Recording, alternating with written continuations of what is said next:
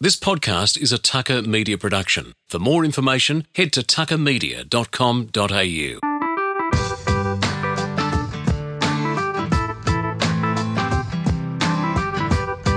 Hi, I'm Ralph Tucker from Tucker Media. The year 2020 has certainly presented challenges for everyone across the world. In 2020 Revision, I'll chat to a cross-section of the community about their experiences and learnings in this truly unique period of history. From business owners to professional athletes to new mums, everyone will share their stories.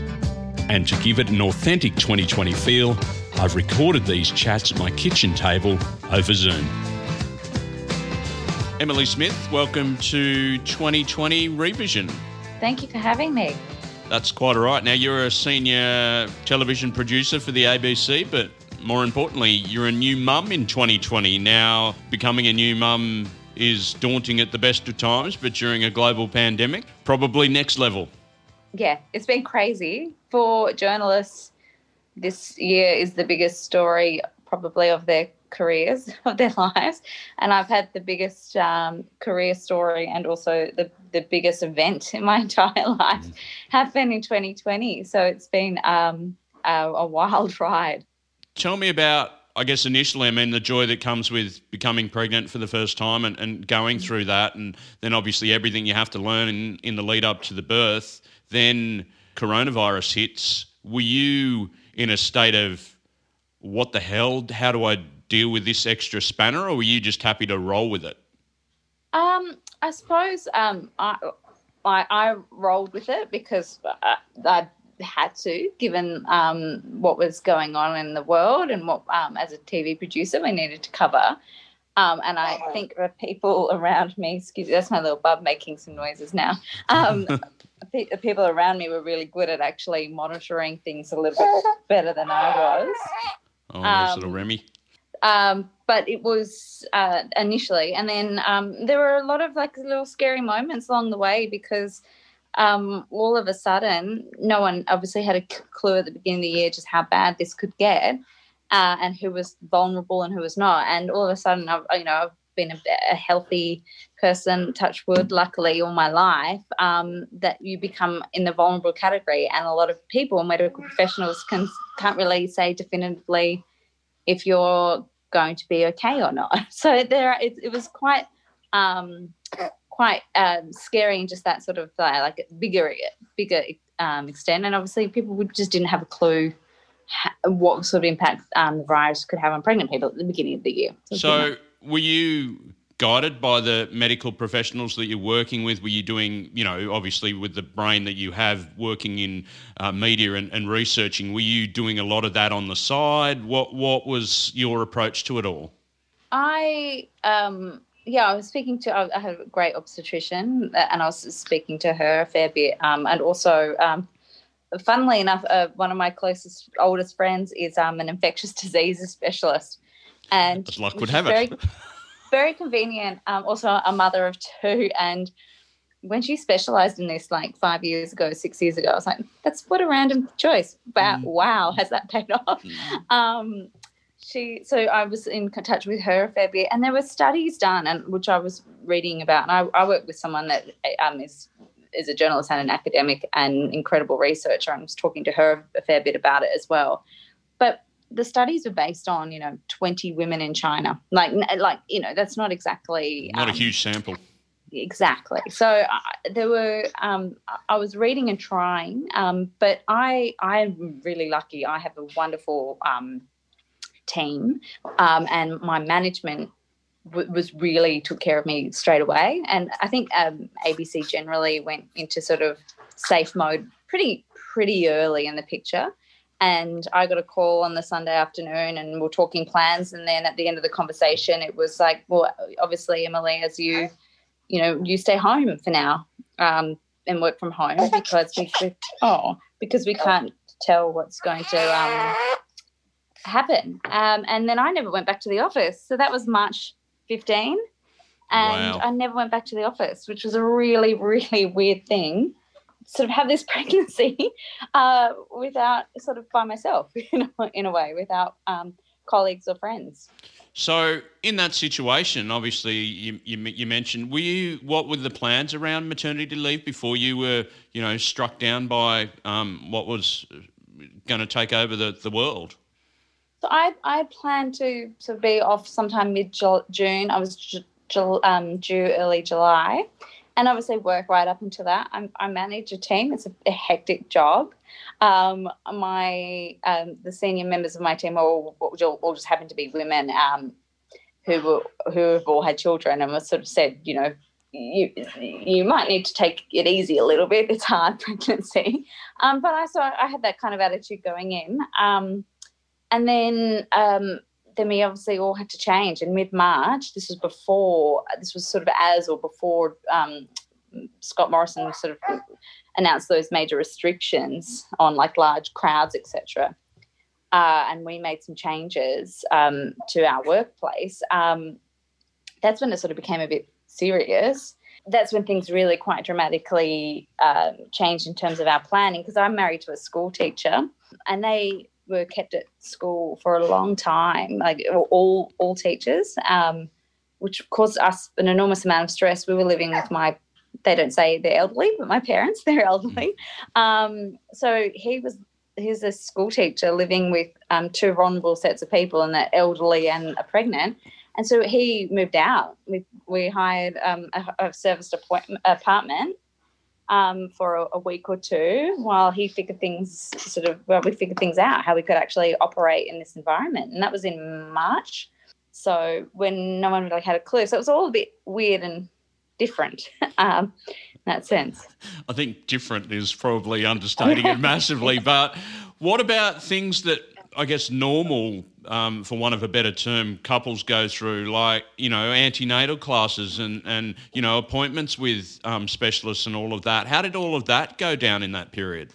So I'm one of those people who have always been in my entire life someone that leaves things to the last moment. So I kind of thought, like a lot of the, how you learn to be a parent, how you learn to give birth, I'll do one of those weekend courses. I'll learn everything I know. All of our friends said how wonderful they were, and great, and that would be my prep for this. And of course, everything was cancelled. Yeah. And that really kind of terrified me because I was really relying on it. And everyone will know that's ever read anything to do with pregnancy or parenting. There's so much contradictory advice in books, and so they were doing my head in. I'm a person that likes to hear from people, and that's how I learn. And so I was really everything was cancelled. My OB continued to have in-face consultations if we wanted to, which was really good.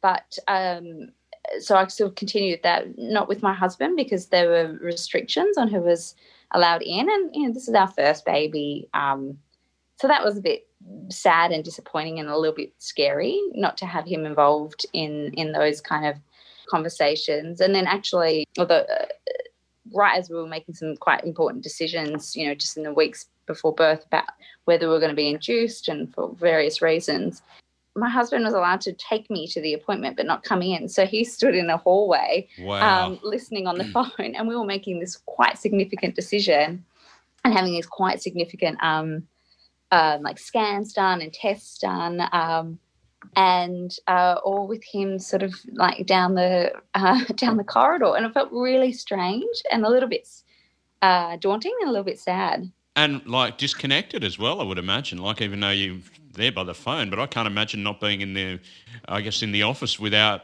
your partner. Like, strange. Absolutely. It's I think I sort of we had sort of figured at the initial, apart from like the main appointments, the big scans, he was going to come to all of those, but the early appointments I'd handle myself because it's just, there's a lot. It's quite a disruption. Yeah. And then, towards the business end of the pregnancy, that he would be a part of everything. And that was that was obviously not allowed. And I had some concerns, and I was getting very stressed and working very, very hard, as everyone was. And my husband was very concerned about my health. And so him not being able to be a part of those meetings, you know, he was having separate conversations with the obstetrician over the phone and stuff because he couldn't have that face-to-face contact to have those chats. Yeah. Wow. So fast forwarding to the birth itself and the timeline around that, was that during a lockdown period or was that shortly after a lockdown period? Where were you at with all of that, and what was your feeling towards the frontline workers that were assisting you during the birth? Well, I mean, they're incredible because these midwives and doctors are in risky environments, given that they work very much at a hospital. And the hospital I gave birth in, that was a COVID testing site from early days. You know, like they were dealing with it from the very beginning. And we were actually, as it happens, we went in the night before because I got induced, and we were in this really large theatre room that we were staying in, and they said, "Oh, this is our COVID preparedness room." And I was like, "What does that mean?" I said, "Well, if any woman that came in, they hadn't had anyone, so that was July, so a number of months, but they hadn't had to experience it, thank goodness. But any woman that came in was going to give birth in this room." And they had enough supplies in there so they didn't have to go into other areas of the hospital, and they could just basically throw it all away, sterilise and start again if they needed to. So it was like this separate sort of environment that they had planned for just in case. But as it was in the lead up, and I think it was only about 6 weeks before, maybe about 7 weeks before, there was discussion that male partners or partners, male female partners couldn't be allowed in the delivery room with you, which was mind-blowing to me because I needed that. I needed someone as a support person, and thank goodness that was sort of over by the time I gave birth. It was a threat over, you know, that they could, if anything got bad, that they would obviously want to limit the number of people in the hospital, which is completely fair enough. But to not have your person, whoever your person is, there, that's terrifying. Totally terrifying. So what was your feeling around that? Obviously then there was, I guess, a feeling of, okay, well, they will be here. That's great. And that sort of gave you that extra, I guess, support you needed throughout that period. So moving sort of on towards that, I mean, how did you sort of feel afterwards in terms of, okay, the support that you were getting? I mean, the visitation rights and all of those things, that would have been totally different to what, again, using in inverted commas, normal people would have expected. Absolutely. So they at that time, and for a long time, and maybe still in place, you couldn't have any visitors. So I was in hospital for 5 nights, so 4 nights with Bub, and my husband was allowed to stay that whole time, so that was excellent. And so we were in this bubble, and we were in a baby bubble, and everyone talks about it, but without any visitors, we were in a complete bubble. And we were sort of asked to stick to our room as much as possible, and only left if you had to. And I'm a very private person, so I actually loved it. I loved it. I felt it's so. If you've Ralph, you've had this joy twice. If anyone's had this joy, you are overwhelmed with emotions and feelings. It is the most intense emotional roller coaster, and it was actually lovely to just have some privacy to deal with those emotions, that craziness, that unbelievable bursting love, but also, you know, everything's heightened. You think everything's funnier, everything's sadder, everything's lovelier.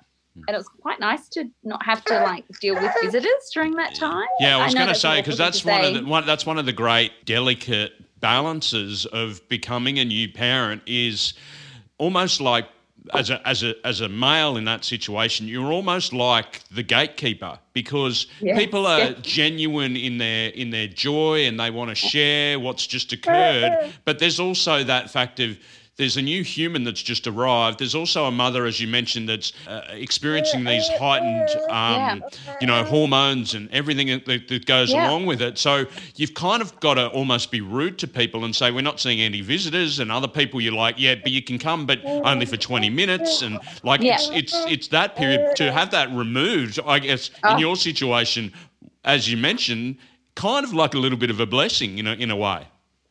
It was. Like, obviously, I would have loved to have my mum there, because there's something really, really uniquely special about mums and daughters and giving birth and that. And I would have loved that.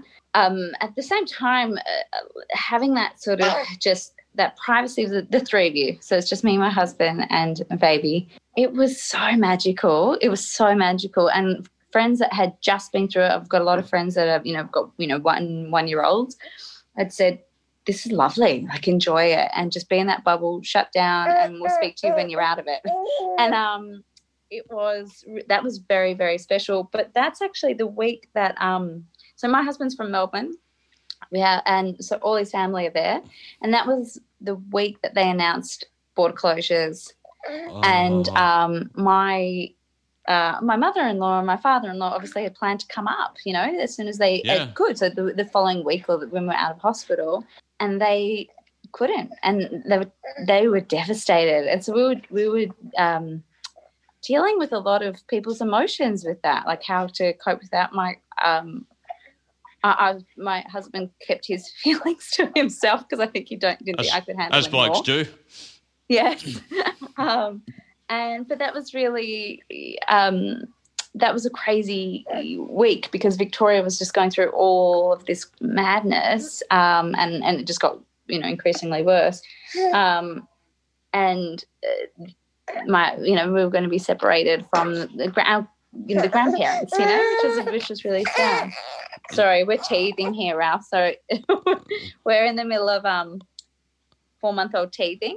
And so that's what you're hearing, these little tears in the background. We're experiencing the challenges as we record this.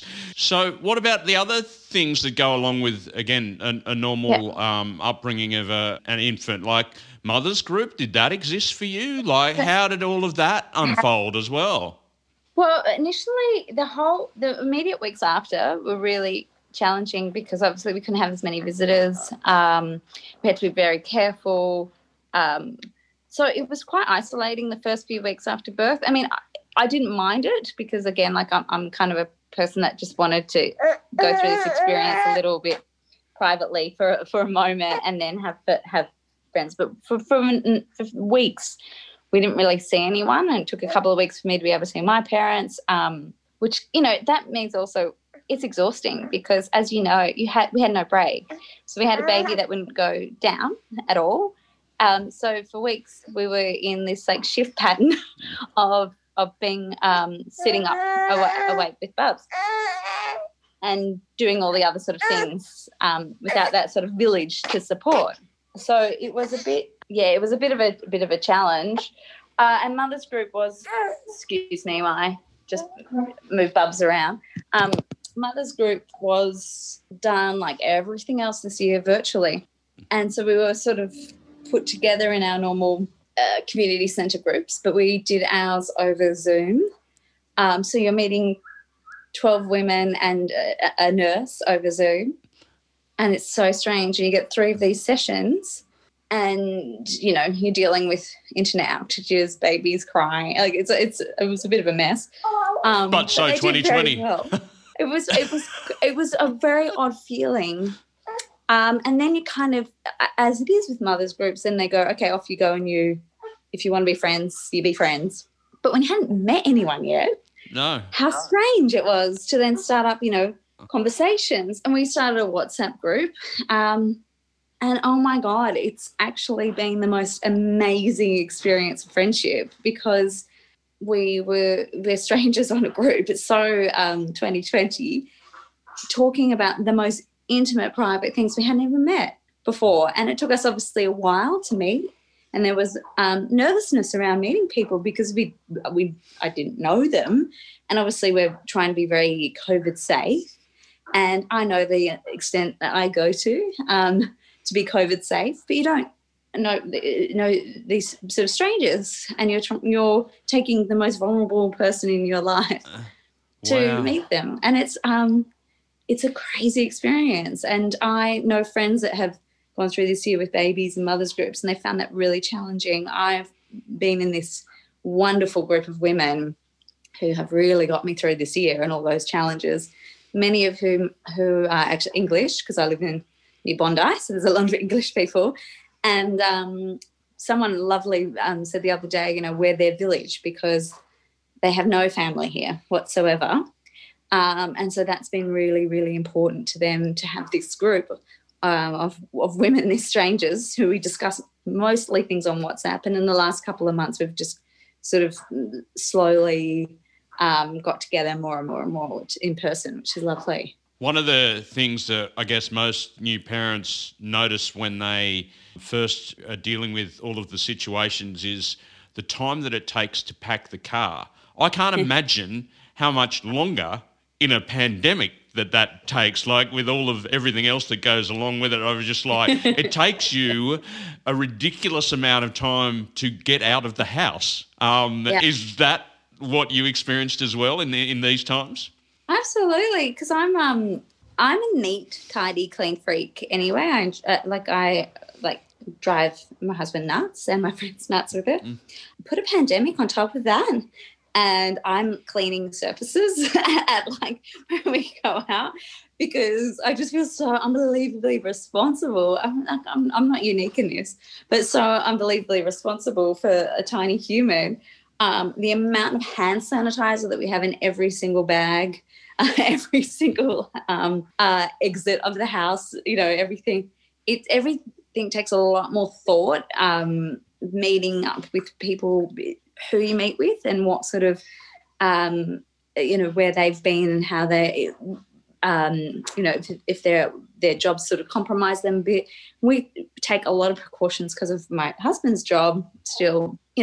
You can't socially distance children. No. So he's and he's teenagers, so they're young men that he's teaching. So we have protocols in place for when he comes home, how he washes and changes before he sees the bub. And we also let all of our friends know when we see them, all right, this is what's happened at Jimmy's school this week, if there's any concerns, or this is what we do, so people don't worry, because we realise that they're probably a bit nervous about being around him, because he doesn't have the option of working from home, and so has that sort of extra responsibility there. So there's a lot of thought that goes into this, but we have just been, I don't want to sound like it's a bad thing, because we've just been so unbelievably lucky, this year with everything.